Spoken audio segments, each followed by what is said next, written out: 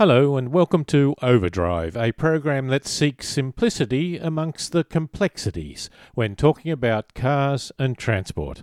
I'm David Brown, and in this program we look at news stories including a device that lets you monitor your car, even if it's not new, by smartphone. We road test the Audi Q7, a large SUV with a model that has reduced its horsepower. Is it a compromise too far? We also road test the Subaru Liberty, a medium-sized sedan in a very competitive field. And in our panel discussion with Errol Smith and Brian Smith, we take a light-hearted look at stories including France offers Tesla an old nuclear power station as a potential site for a manufacturing plant. Have a question or a comment? Send it to overdrive@drivenmedia.com.au.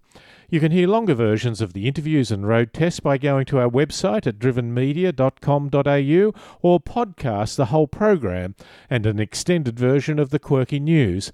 Look up Overdrive on iTunes or your favourite podcast service. Now, to start the program, let's have the news. New cars are providing a lot of technology, but now cars made as far back as 1996 can have a $100 plug-and-play device fitted that provides many modern features. The system, made by Voyo, can provide a dashboard on your smartphone from which you can track and connect with multiple vehicles, whether your family or corporate fleet. It provides a driving log with routes travelled, fuel used, and alert notifications, informing you of any vehicle malfunctions or undesired driver behaviours, including driving in excess of an owner-set speed limit. The system also includes an auto key which recognises your cell phone and unlocks the door or trunk as you approach. Australians are prepared to tolerate a daily commute to work of about 37 minutes each way, according to a survey conducted by the Institute of Transport and Logistics Studies. A spokesman said there has been a great deal of talk about the 20-minute city with every suburb within a short commute. However, this survey suggests that the idea of a 40-minute commute is acceptable. The survey also found that commuter tolerance is relatively constant across the country, with Western Australians the most intolerant at an average of 34 minutes and New South Wales commuters the most tolerant with an average acceptance of a 40-minute commute. Ford has successfully tested a driverless car in the dark using laser mapping technology instead of cameras to help it find the way. Ford's driverless car used LiDAR 3D mapping technology, which sends out 2.8 million laser pulses a second to create a 3D map of the environment. Ford then fused this with additional data from radar to complete the full sensing capability of the autonomous vehicle. Other models have needed light to help cameras pick up road markings to help them orientate. Ford also announced it will triple its autonomous vehicle test fleet, bringing the number to 30 self-driving Fusion hybrid sedans for testing on roads in the United States. The way in which pedestrian collisions are reported in the media negatively affects public perception, says a pedestrian safety advocate. Conrad Nobet, co-founder of Paths for People, said that police usually only reported fatalities, and so the public remain oblivious to the high number of injuries that have a huge impact on the people involved. The fact that total pedestrian collision data is only available in aggregate form after a year also means the impact, excuse the pun, is lost, says Norbert. Overdrive has always been concerned that the police only report very extreme cases of people speeding, when, for example, every one of us could be guilty of driving at 70 km per hour in a 40 km per hour zone, which can be extremely dangerous. The Greens Party candidate for London Mayor has helped launch what is said to be UK's first transparent solar bus shelter. The new shelter has embedded solar technology into the walls and roof. The company which has developed the technology says that using their solar photovoltaic glazing across London's transport sector in things like bus shelters could have a significant impact on the city's emissions without compromising its environment, architecture or budgets. This one shelter is capable of generating 2,000 kilowatt hours per year, which is enough electricity to power the average London home. And still in Britain, the UK Department for Transport has released a consultation on plans which could see councils and utility companies fined for not clearing roadworks before the weekend or for leaving traffic lights in place when the work is done. The Local Government Association has already criticised the plans and called for other options to be considered, including the expansion of London's lane rental scheme, where contractors pay for the time they occupy busy roads and are therefore incentivised to get the job done properly and on time. There is an existing penalty of £5,000 per day for delayed roadworks. However, these overrun charges do not apply to councils. Overdrive has reported on measures in New Zealand to try and improve foreign drivers when they rent a car for their holidays. But a Ministry of Transport report on overseas driver crashes from 2010 to 2014 showed that where vehicle ownership was recorded, 44% of visitors drove privately owned vehicles, compared with just over half who opted for rentals. That meant they missed out on the driver information on privately owned vehicles and safety initiatives such as the Keep Left steering wheel tags attached to rental cars. The New Zealand Transport Agency plans to target the private car category of overseas licence holders as part of its $15 million visitor driving education project, which includes a $1 million social media campaign. And that has been the news.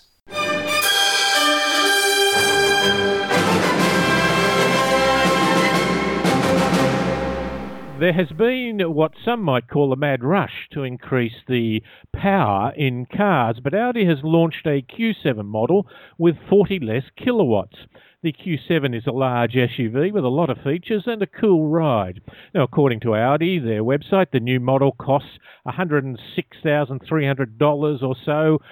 That's on the road, including all dealer charges and so on, depending, of course, a little on which state you're in. And while the original 200 kilowatt version costs another $6,000 more. Is the lower horsepower car a compromise too far? Has it lost anything with its reduction in power? Paul Morell from practicalmotoring.com.au has been driving the so-called lower-powered car, and he has, and I have driven it as well. Let's see what we think. Paul, is it a compromise too far? David, I certainly don't think it is a compromise too far. The Audi Q7 is a big SUV. It's a 2-ton SUV. And even in the so-called lower-powered version with 160 kilowatts of power and 500 newton-meters of torque, it's hardly short-changed. And I think unless you put them back-to-back and drove them back-to-back, you'd be very hard-pressed to feel the difference in everyday use. We're talking about a diesel engine here. Possibly the kilowatts is not such a big issue, but the newton-meters might be. But being a diesel, there are heaps of it anyway, down from 600 to 500. 500 is still a lot. It is, and it comes on from like 1,200 revs. And just, it wasn't that long ago that 1,200 revs was almost idling speed. Well, from 1,250 revs, you've got 500 newton meters of power at your command to sort of pull the car through, and that's reflected also, I think, in its it's still quoted to tow 3,500 kilograms brake towing capacity. So it's a big machine that does everything that you want from a big SUV, even though it's been slightly, detuned, I guess is the way you'd have to put it. Well, it is the same engine, isn't it? Yes, it is. It's just a 3-litre, 6-cylinder diesel engine. I think one of its advantages with aluminium bonnet, doors and front guards is it's not over-heavy for the class. In fact, I think it's perhaps one of the lighter-weighted vehicles in that class. In the big SUV class, yes, it is. I remember when the Q7 was launched, quite some years ago now, it felt very large. It really felt bigger than its competition. This one's, surprisingly, not only has it been depowered, it's also been desized. They've brought it down in size. They've reduced the weight. The outer dimensions are smaller. So all in all, it's a very, very competent vehicle. I think the Q7 and the Q9, I thought, did look a bit, just lumpily big, if you know what I mean. It just looked like someone who was big and tall but just a little bit awkward for that size. It didn't look bad, but I think this new one does look a bit better, and they've used the interior space much better. Yes, indeed. I think my editor at Practical Motoring actually says it drives well and no longer looks like a pregnant skateboard. Not my comment, Mr. Audi. I didn't say that, but it certainly does look a lot more attractive. Our colleague Tim O'Brien says the 160 kilowatt model might not be quite a rocket ship, but it has winged heels on the road, corners like it isn't an SUV, and is an effortless long-distance tourer. I thought that was a nice, eloquent way to sum it up. And I tell you what, it gets pretty good fuel consumption. It's amazing. And hardly much difference between the two powered vehicles. No, it's, 5.8 litres per 100 Ks, which, considering, again, you're driving a 2-ton SUV. Yeah. And an SUV that gets up and moves. I mean, I tend to agree with Tim. It's not a rocket ship, but in the real world, we just don't need things like haul me back here, but things like Jeep Grand Cherokee SRTs are fantastic fun, but they're not the most practical or sensible things in the real world. The Audi Q7 just makes remarkably good sense. There are very few times, unless you can see an oncoming B double, that you really need to get sports car acceleration to save your life. Yes. I think, again, I keep saying, I think the Audi Q7, in its detuned form, and you're saving $6,000 over the more powerful version, presents a very good case for itself. 8-speed gearbox? Yes, well, they're becoming pretty much standard these days. Audi's always had a good gearbox in that sense, and the 8-speed gearbox is pretty well seamless. Under normal circumstances, you're hard-pressed to tell it's changing gears, and you're almost impossible when it comes to trying to work out which gear it's in. Paul, as always, it's lovely to talk to you. Thank you very much for your time. Thank you, David. That's Paul Morell from practicalmotoring.com.au. We were talking about the Audi Q7 large SUV.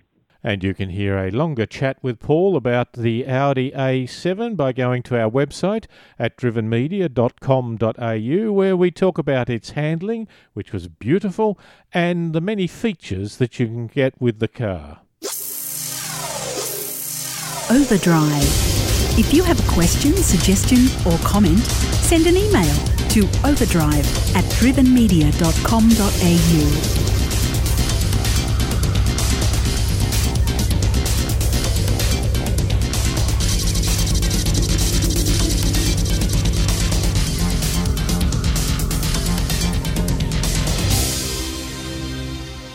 The medium-sized car segment in Australia is not doing well. The non-luxury part of that market is down 10% so far this year. The top three sellers, the Camry, the Mazda 6 and the Subaru Liberty, are all down significantly this year, although the Liberty had a boom last year. Now, fourth place, Ford Mondeo, is rushing up the charts. Finally, Ford seems to be selling some of their better cars in more realistic or more acceptable numbers. Now, we've just been driving the Subaru Liberty. It's had a refresh with some changes, mainly around safety and handling. A year ago, the prices went down significantly.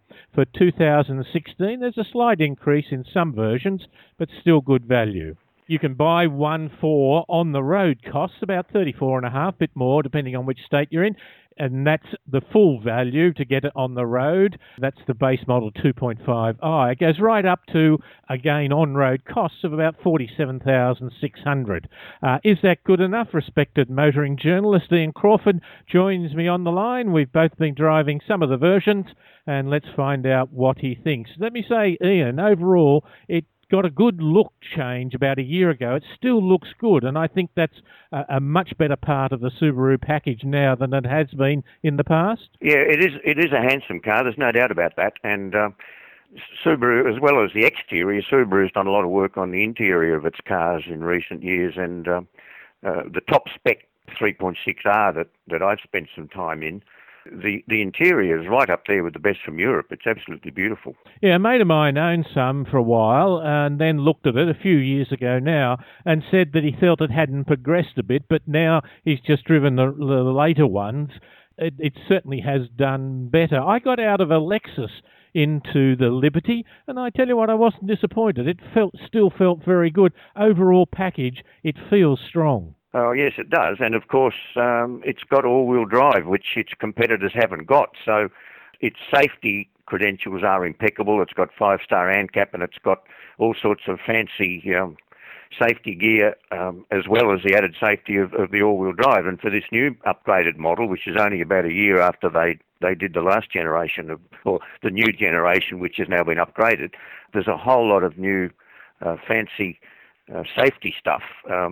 And while the price has gone up on the top spec and the mid-spec one's gone up $500, it's been more than covered by the added fruit, and this really sexy safety stuff that's been put in it. Because they dropped the price last year when they brought in this new model, this new overall new shape and things. They dropped it significantly, didn't they? Yeah, it was dramatic. It was like $13,000 from memory. And it certainly had an effect on the sales because during 2015, Liberty sales went up a remarkable 300%, which made it the third best seller in the medium car segment. And I think that's the position it still holds. Yeah, it's holding that now. It's dropped a little bit so far this year, but that's dropped off a very high base compared to where it has been a couple of years ago. You talked about the safety. Some of the features there, it's got what Subaru calls its eyesight, which is a fairly good safety package. Do you know what some of the things in that are?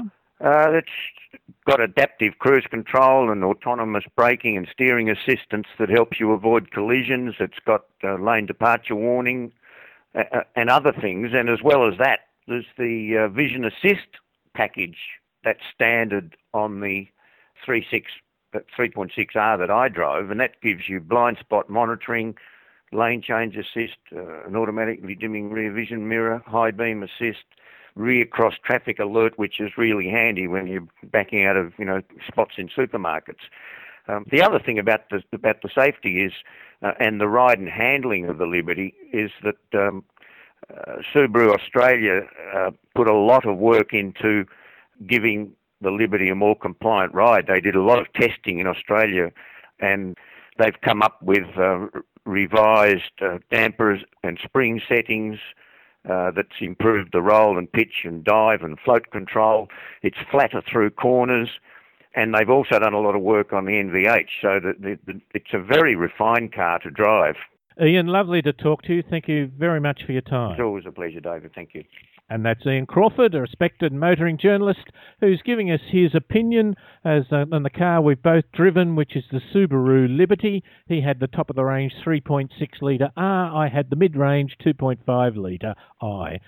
And you can hear a longer interview with Ian by going to our website at drivenmedia.com.au, where we talk about the power of the Subaru, the gearbox, which is pretty good, and the fuel consumption, which is perhaps not class leading.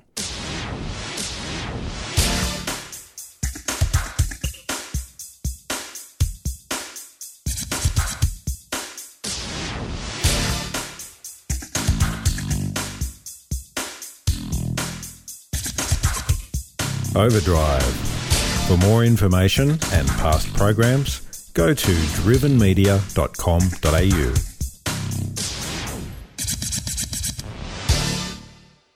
And we come to the final segment of the program where we talk some quirky news. And again, I have on the line Errol Smith. G'day, Errol. G'day, David. And Brian Smith. G'day, Brian. G'day, David. And we have talked a couple of times in the recent past about Brian's idea of the need to have a transit system as more than just a place to get on and off a bus or a train or a tram, but rather as a wide-ranging activity centre. Now, the New York World Trade Centre Transportation Hub is just about finished, not quite, $4.4 billion US, 5.8 billion Australian dollars. They are about to get it finished, and it's going to have all the bells and whistles. Brian, is this the sort of thing that you were talking about? Indeed, David. Yes, in most cities, transport hubs are becoming retail hubs, and substantial proportions of people who are visiting them aren't there to travel. And so, in a prominent, massive place like New York, they take the opportunity to really rationalise all of the bits of the transport network or components of the hub into a big space that's high quality, that can fit a lot of retail in. And yeah, look, it's been criticised for its cost. I think the client what do they call themselves? Pardon me. Transit Authority? The Port Authority have been criticising the cost of it. But look, these things are really the economic fireplaces of activity for cities. Obviously has a great sentimental value because of 9/11, but it has been criticised because the whole activity of it, and by the way, I think the shopping centre is going to be run by Australia's own Westfield, which is a little bit of a home reality to us. But the trouble is this architectural sculpture that they put on it is huge and expensive. Is there a balance where we've got to say, well, we've got to make it look good, but we really don't have to spend literally $1 billion on trying to make it look architecturally outstanding? Yeah, look, I think this is a special case because of September 11, and I think that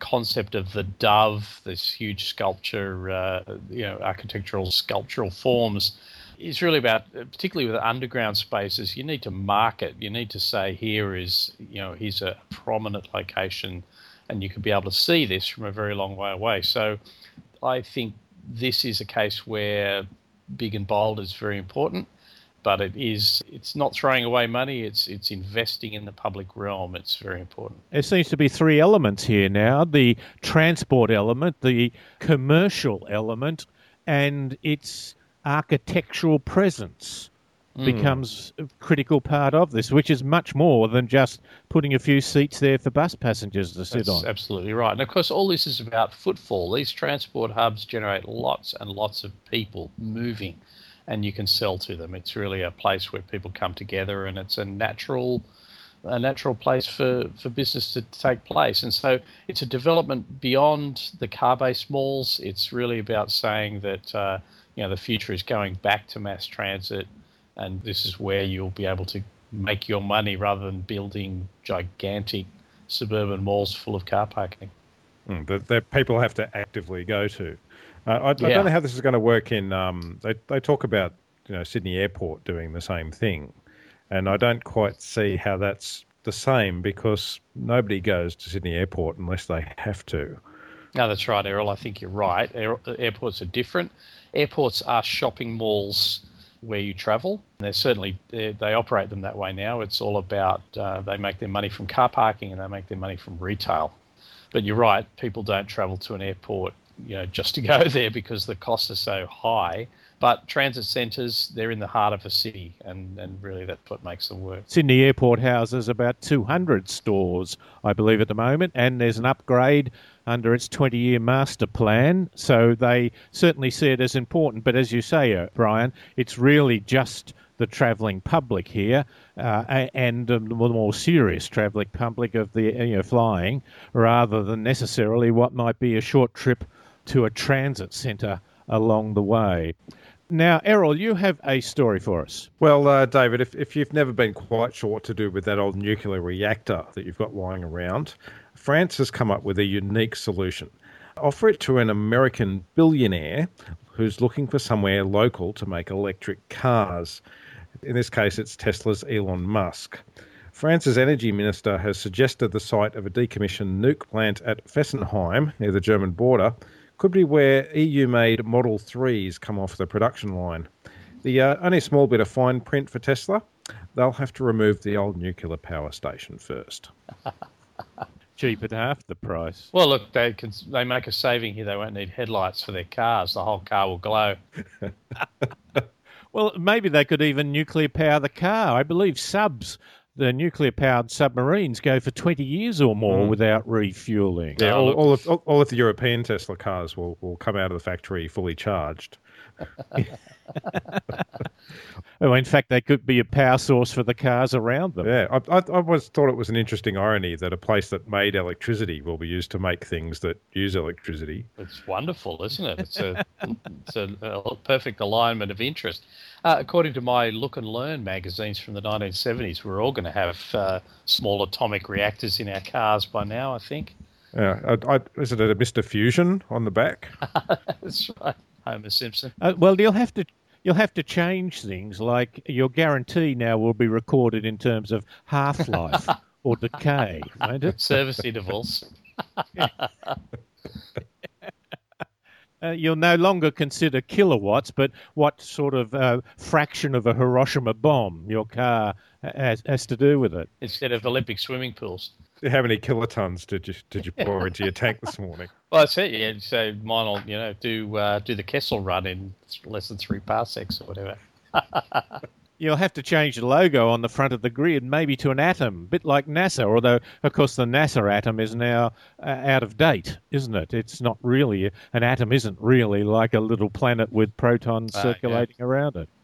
They're waiting for the Higgs boson to be found so they can work out a logo from that. Could you change the names of cars? You could have the Einstein or the Oppenheimer. Well, we've already got Proton. Yes. I tell you one you could have, the Manhattan.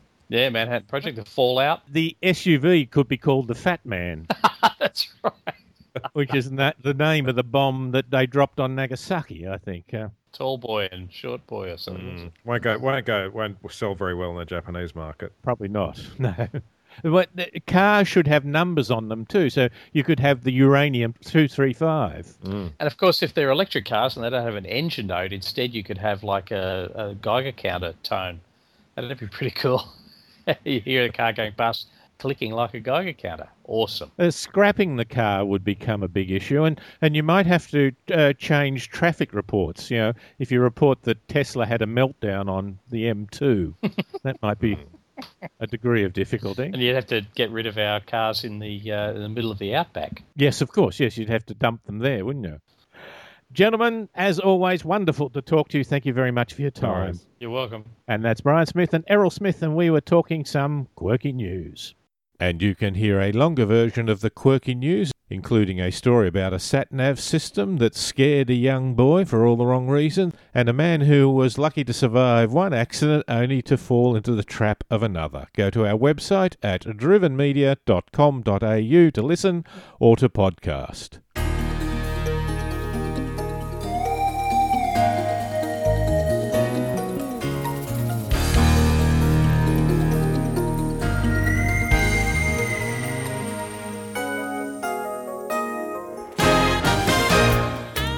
And this has been Overdrive. My thanks to Errol Smith, Brian Smith, Paul Morell, Ian Crawford and Paul Just for their great help during the program. Overdrive can be heard across Australia on the Community Radio Network. You can listen to longer segments of the features by going to our website at drivenmedia.com.au or podcast the whole program or an extended quirky news segment by looking for Overdrive on iTunes or your favourite podcast service. I'm David Brown. Thanks for listening.